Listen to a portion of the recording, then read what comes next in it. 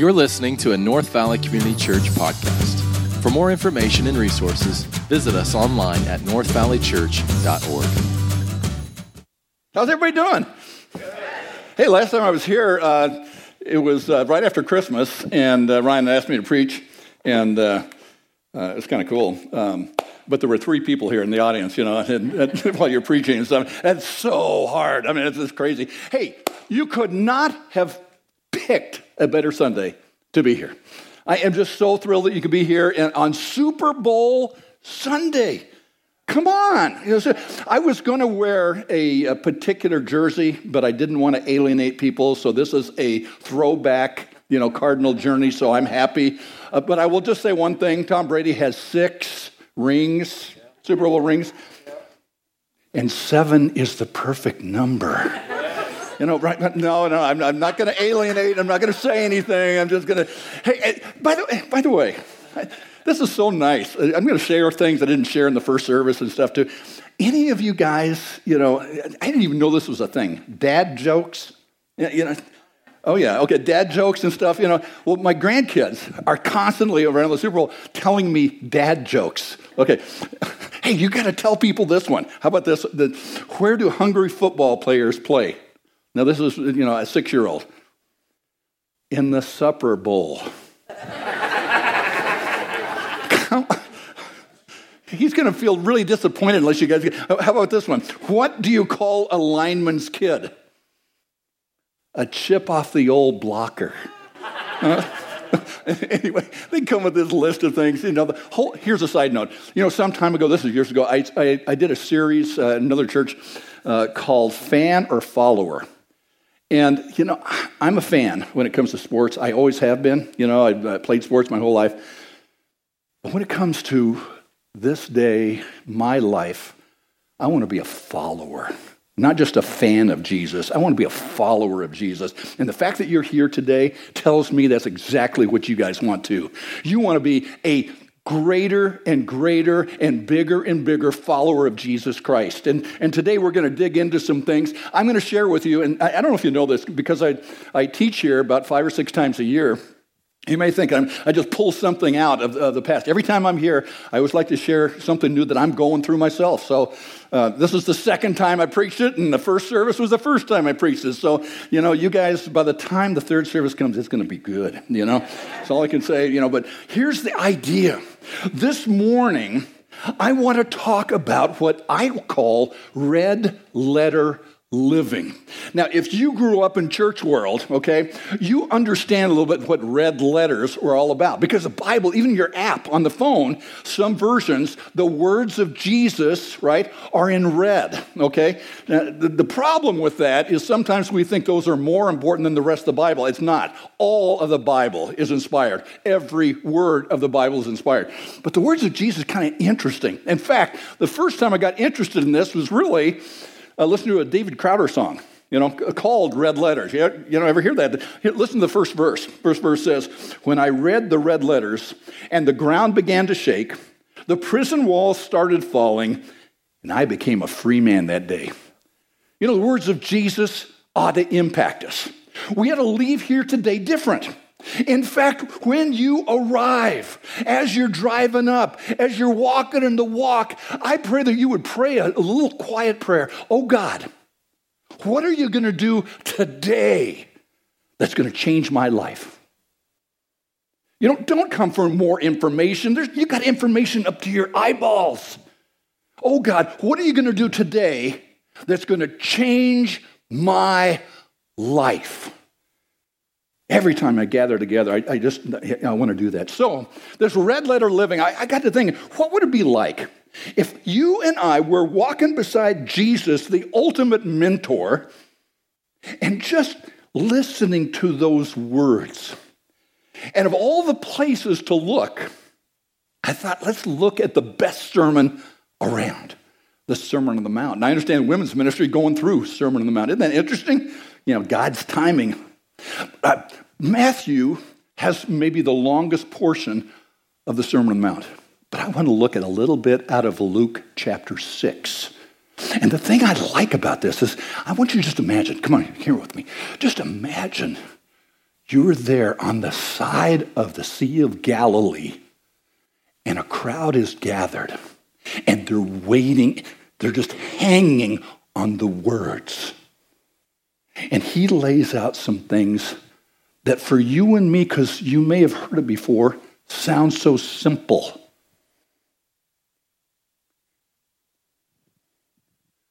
Simple's not bad. In fact, for my pea brain, simple is great. But the problem with simple is you and I look at it and say, "Oop, I've heard that before. I know that. That's a piece of cake. That's kindergarten stuff." But they're teaching that right now in kindergarten. They're teaching that in the nursery right now. But you know the way Jesus taught? The common people like you and me love to hear him. They love to hear him speak. And they love the simple things because it makes sense. When you come here to church, I don't want you to come and say, "Man, I didn't understand a thing that dude said." I want you to come and say, "That makes sense. Oh, never thought of it that way before." So we're going to look at Luke chapter 6, and I want to dissect a common, well-known verse. Now, we'll look at the context here in a little bit, but I want to look at one verse. One principle, and this is it. Treat others as you want them to treat you. Say it. Duh. You've been listening to that your whole life. Your mom told you that. Her mom told her that. Come on. That's about as thin as anything I've ever heard, but I want to tell you, and I've taught systematic theology for years, that this is a theologically pregnant verse. There's a lot of depth to this. And so I want to challenge you as I'm challenging me. I told you, second time I preached this, so I'm still working through it myself, okay? Here's the deal. It says in Luke chapter 6, verse 31, I want to actually read it. Do to others, remember Jesus, Sermon on the Mount, do to others as you would have them, or some versions say, or want them to do to you. Now that would be okay if you and I played by the rules. Golden rule. If you and I played by the rules, that's awesome. That's hot. The problem is you and I and many, many other people play by a different set of rules. We just do. Let me share with you some of those. Sometimes we treat others the way they've treated me. You know what I call that? That's not the golden rule. That's the reciprocal rule. You know, whatever you do for me, that's what I'm going to do for you. I'll tell you, a lot of people, this is where they live. This is where they live. I love you if you love me back, but I'll tell you what, don't. I'm not just looking at you. I'm looking at everybody. But isn't that true? You know, it's that reciprocal kind. Let me give you another one. You ready for it? We treat others the way that others have treated me in the past. That's called the payback rule. And I'll tell you, marriages, this is where some marriages operate. Not mine. Not mine, waiting for lightning to strike or something. No, it's so popular because the way my parents treated me is often the way I'm going to treat my wife, Janet. Now, we've navigated through these things. Believe it or not, Janet and I have been married 48 years, you know. I know I look like I'm 20 years old, but it's no. That's a cheap way to get applause, but I'll do anything for it and stuff. But that's so, you know, or my former spouse treated me this way, and that's how I'm going to treat. That payback rule is devastating relationships, whether you're married or just in a relationship with someone. The third way, treat others the way I think they're going to treat me. That's what I call the I imagine rule. You know, I imagine, you look like you're going to do a number to me, and so I'm going to cut you off at the pass because I think you're going to treat me this way, and so therefore, I'm going to do it before you do. Some people have put it this way: do one to others before someone does one to you. You know? It's true. I just call it, I imagine. I imagine that. Well, the golden rule is so simple, but it's so, like I said, theologically rich. Treat others the way you want them to treat you. Now, here's the question, and this is legit. How do you want your boss to treat you? How do you want your wife to treat you? How do you want your kids to respond to you and treat you? How do you want your neighbor to treat you? That's the question that we need to ask ourselves every time we dive deep into God's Word. What are the implications? If you come in here just learning information, I'm not going to do it for you. It's not going to do it for anyone. In fact, I love doing this. Lean in here for this one. You think about the most religious people that Jesus hung with. Had this much information. They knew more than anyone else, and nobody cares. I'm not saying I believe. I've got graduate degrees and several. Education is good, but people don't care. They didn't care about the Pharisees and so on and how much they knew. They care a bit about how does it work? How is it fleshing out in your life? People are looking at you all the time, whether you think about it or not. I was on a college campus. I worked in college, for quite a while. Yeah. And it's a true story. I was up on the second floor at San Joaquin Delta College, the second floor. And I was minding my own business, and it looked like a little chalet. It was really kind of cool, and you're hanging out, and there's this girl that had just come out of the bookstore, and she is chewing on a big wad of bubble gum. And I'm up here. She doesn't even know I exist. But you know what I did? I said to myself, I haven't chewed bubble gum for a long time. I went down to the bookstore and got a big bunch of Bazooka. She communicated, and she didn't even know I exist. Check it out. You're communicating, and you don't even know it. And people don't, hey, they're not even looking.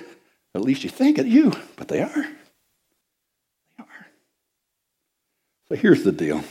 Yes, it's a simple passage, but I want you to see there's a difference. When you hear the word want, treat others the way you want or you would have them treat you, we think immediately selfish. This is what I want. Because this is what I want, this is how I'm going to treat them. Because I am the standard. What do I want? That's not really what it's saying here. The syntax of this thing is actually saying this. Figure out what they want and then do that. This will turn you upside down. Just that little turns you upside. It's figuring out what other people want. Have you ever discovered that? Have you ever discovered that what you want and what they want isn't necessarily the same thing? For Christmas, you bought your wife a fishing boat. She didn't want it. She invited you in the house because she bought new drapes. And guys, you said, oh, this is awesome. But in your heart, you don't care. A fifth grader say, hey, we're going to go out and buy something. Oh, boy, clothes. It's true. Figuring out what other people want is huge because I know what I want. And you know what you want. But the adventure is figuring it out for the other person. I believe that most of what Janet and I do now is we help leaders around the world really to strengthen their marriages and to navigate pornography that kind of entered into their relationship or leadership issues or depression, burnout issues and things like that. So it's amazing. Because of isolation right now, we're busier than we've ever been. It's crazy. But we found something interesting in terms of marriage. We've found that most frequently marital breakups occur because we lack the skill or the awareness of how to meet each other's needs. In fact, if you're married or if you plan to get married, there's a great book. It's called His Needs, Her Needs. And I love the subtitle of the book. The subtitle is How to Affair-Proof Your Marriage. And this guy had done research on thousands of people and couples and asked the husbands, what are your most important needs and wants? And then asked wives, what are your most important needs and wants? And this book basically lays them out. Now, is it going to hit you exactly? Of course not. But I'm telling you, it's going to be about 85%, 90% accurate. You want to know what the 5 top needs for a guy? No, I don't. No, you want? Yeah. Thank you. Thank you. Number 1, and this is something that's a surprise, the need for sexual fulfillment in marriage. Oh, I didn't see that one coming.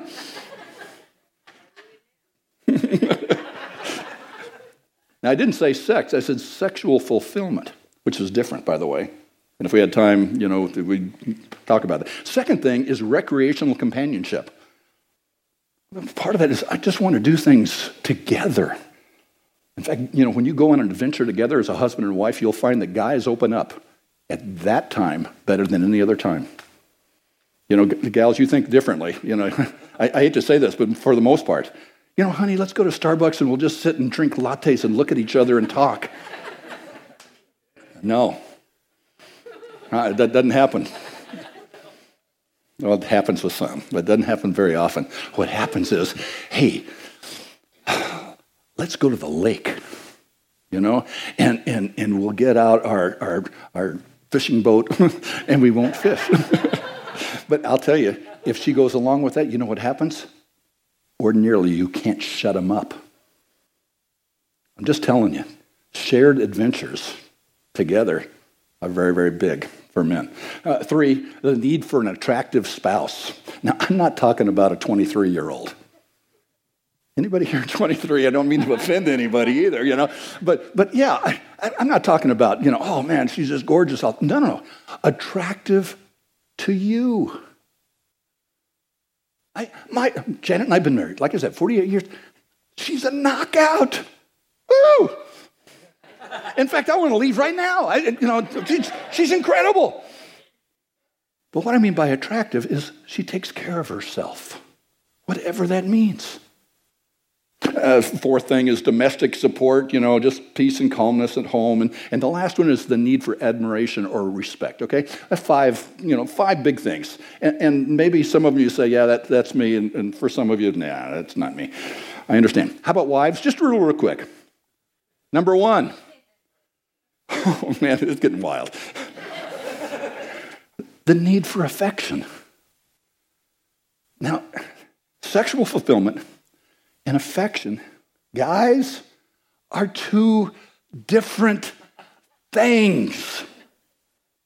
But they can wonderfully be together. I'm just saying this idea of attentiveness. Honey, I love you. You need to know that. Number 2, conversation. That's a no-brainer. Number 3, honesty and openness. Number 4, the need for financial support in the midst of both husband and wife, together out in the workforce and stuff, but that's still an issue. And number 5, the need for family commitment. Here's the deal. If a woman happens to say, my number 1 need is affection, right? I've heard men say this. In fact, I wrote it down. I'd like to do that, Bob, but I'm just not the affectionate type. Do you understand what you are saying when you make that statement, men? What you are saying is I'm either unwilling or unable. I choose just not to do it. It's just not me. But apply the golden rule. It's not what I want. It's that adventure of finding out what does she want and asking God to give you the power to do it.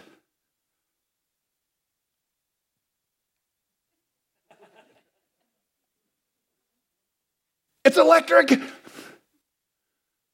It's electric when you stumble across that.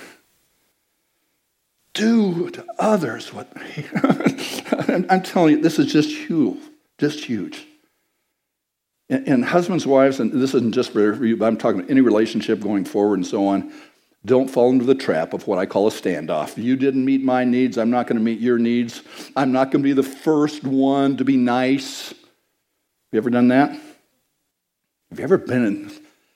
Listen, I'm preaching things that didn't even come close. I hope we have time in the first service. Have you ever been in bed, if you're a husband and wife, and you're both mad? And you're like this? And I'm not even going to look at her. I'm going to wait till she turns and says, "Oh, honey, you're right. I was wrong. I'm sorry." Ain't going to happen. Don't wait for one person to be nice. Lean into the strong, simple teaching of God's word. But here's the big question.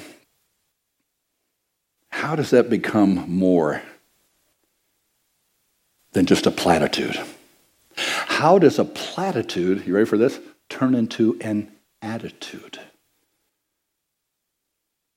How does a relationship trump the rule? Well, it's interesting, by the way, that this golden rule that Jesus shared in the Sermon on the Mount is actually copied in some form by most major religions. Did you know that? And just real quick, Islam has a rule that says this: no one of you is a believer until he desires for his brother that which he desires for himself. Judaism, what is hateful to you, do not do to your fellow man. Buddhism, hurt not others in ways that you yourselves find hurtful. Taoism, regard your neighbor's gain as your own gain, and your neighbor's loss as your own loss. Confucianism, do not unto others as you would not have them do unto you. Did you know most of these are set in the negative, but Jesus is always set in the positive? And there is a significant difference, and here's the big one, and this is the money verse to take home with you, is simply remember that Jesus offers the power to do what you might not want to do. That's the whole thing. This is not just a matter of platitude. Oh, son, I want you to treat people. Wait a minute. The bottom line is, it's really hard to do that. Somebody comes up to you and hits you in the face with a 2x4. If I did that to you, I'd probably really get beat up. But you're not going to have warm fuzzies. Oh, man, I didn't love that guy. And we think that's what we're talking about here. We're not. You would probably never have good, warm, fuzzy feelings as somebody who's going to hit you in the face with a 2x4. But asking Jesus to give you the power, the ability to move outside of what you want and begin to do actions, not feelings, actions that represent a love relationship. Sometimes we just confuse the whole feeling thing. I don't feel like loving her. I don't feel like loving him. Jesus says, okay, I don't care how you feel. Do it. Because love isn't a feeling anyway, it's an action. Now here's the deal. Keeps on. I hope we have time. In Luke 6, it goes on, and so now we need to look at the context. We should always look at context. I hope, standard Bible hermeneutics, okay? Luke chapter 6, starting at verse 31. Okay, this is what is said right after the golden rule. You ready? And by the way, it doesn't sound so golden when you do this. Do to others as you would have them do to you. If you love those who love you, what credit is that to you? Even sinners love those who love you, or love them. And if you did good to those who did good to you, what credit is that to you? Even sinners do that. And if you lend to those from whom you expect repayment, what credit is that to you? Even sinners lend, expecting to be repaid in full. Love your enemies and do good to them, and lend to them without expecting to get anything back. Then your reward will be great, and you will be children of the Most High, because he is kind to the ungrateful and the wicked. Be merciful, just as your Father is merciful. Wow. I mean, I just wish we could stay with the golden rule thing. But he gives us a context for it to work. Did you catch that? Here's some of the things. He says, first of all, he says, I love this. He says, you love not only your friends. You know, I can hang out here at North Valley all the time because most of you like me.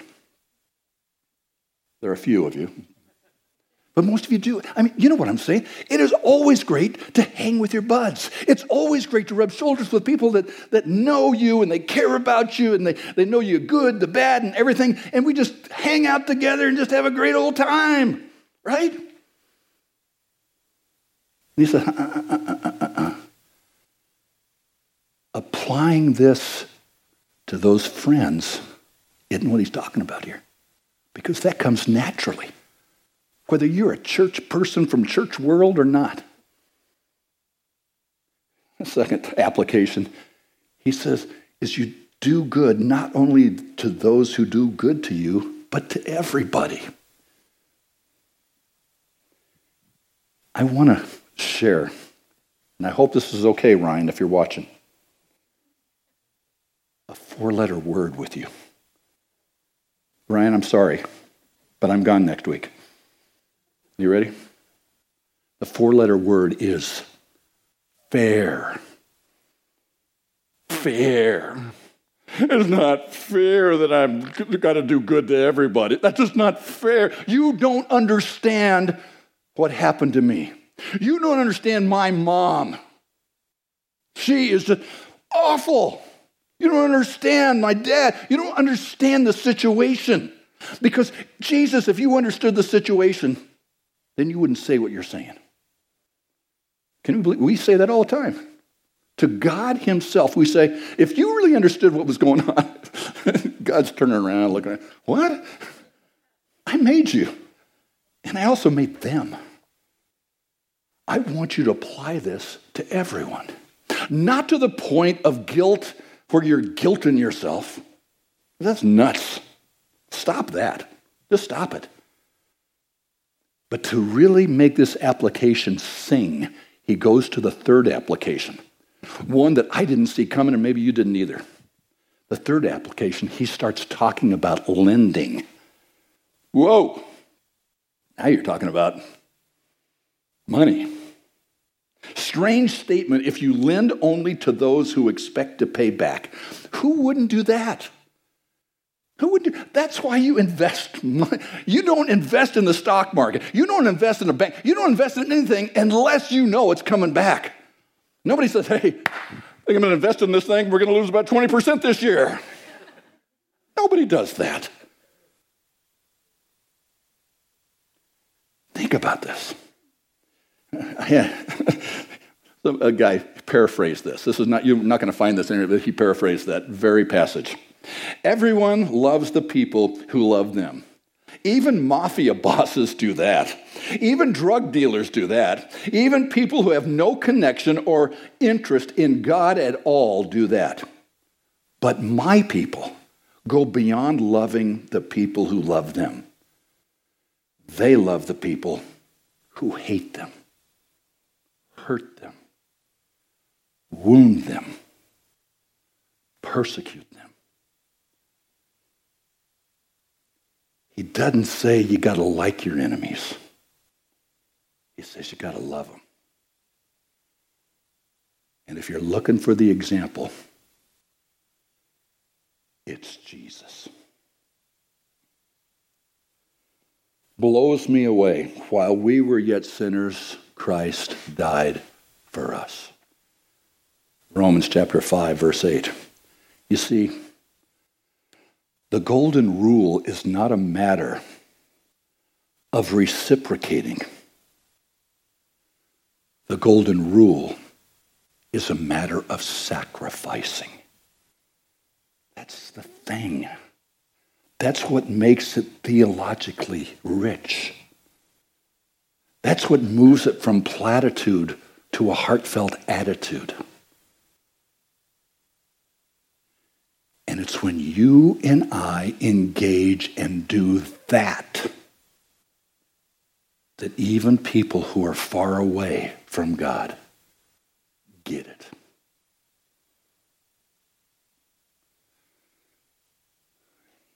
Janet and I started the First Church in Anthem, as a lot of guys know, and we had a youth group that met in our home.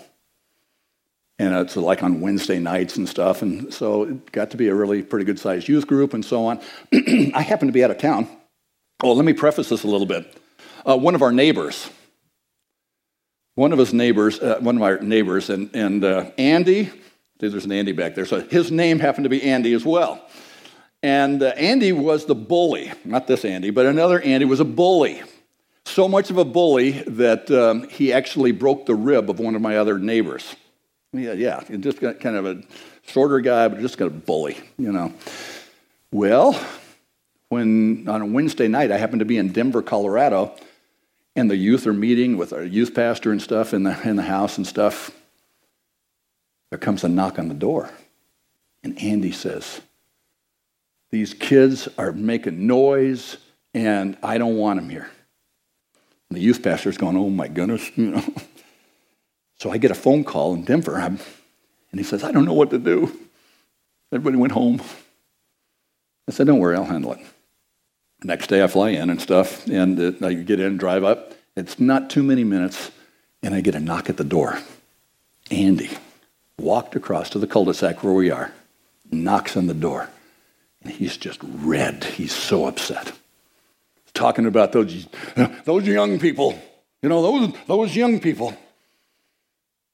And he's mad. He's mad at me, and he wants the Bible study to stop and stuff like that. I did something I don't think I've ever done. At least not as a follower of Jesus. He's shorter than me, and so I put my arm around him and said, "Let me walk you back to the house." We're walking through the cul-de-sac, and I turn to him, and I give him my death stare. And I said, "I tell you what, Andy, let's you and I fight right here, right now, for real. And if I win, the kids can have Bible study. And if you win, then we won't meet there."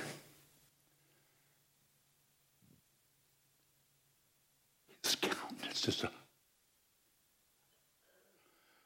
And then I said, so awkward, "I'm just kidding you, man." And he just, oh. And from that moment on, we were best friends. There was never any trouble with him. In fact, he always looked for me. He'd honk. You know, he was excited. And all these it just changed. Well, that's not the rest of the story.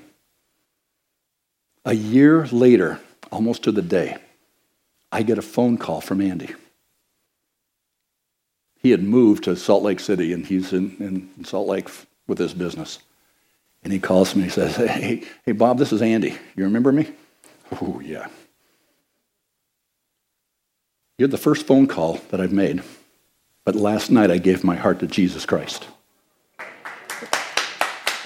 And the reason I wanted to call you is to let you know I'm so sorry for what I did that night. God just got a hold of my life." Now, my wife just came in, and she knows this is a true story. Sometime after that, I get another call from Andy. He says, "I want you to be one of the first ones that I've decided to go into ministry full time." Man, is that awesome? You see, living it out doesn't mean duking it out with someone, but it does mean being consistent. Because it's your enemies that are going to reap kingdom benefits by your consistency in your life. I'd like us to pray as the band comes up. And my prayer for you is that you and I would move this principle from platitude to attitude, figuring out what someone else wants, and then meeting the need in their life. Would you pray with me right now? Gracious God, you are so good to us. You are. And of all people, we're the least of people to be recipients of your love and grace. But Lord, we are, and we're thankful.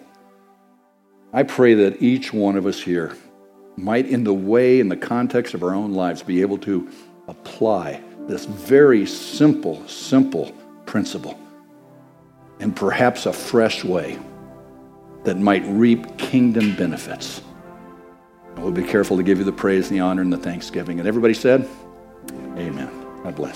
Thank you for listening. To become a supporter of North Valley Community Church, give today at northvalleychurch.org.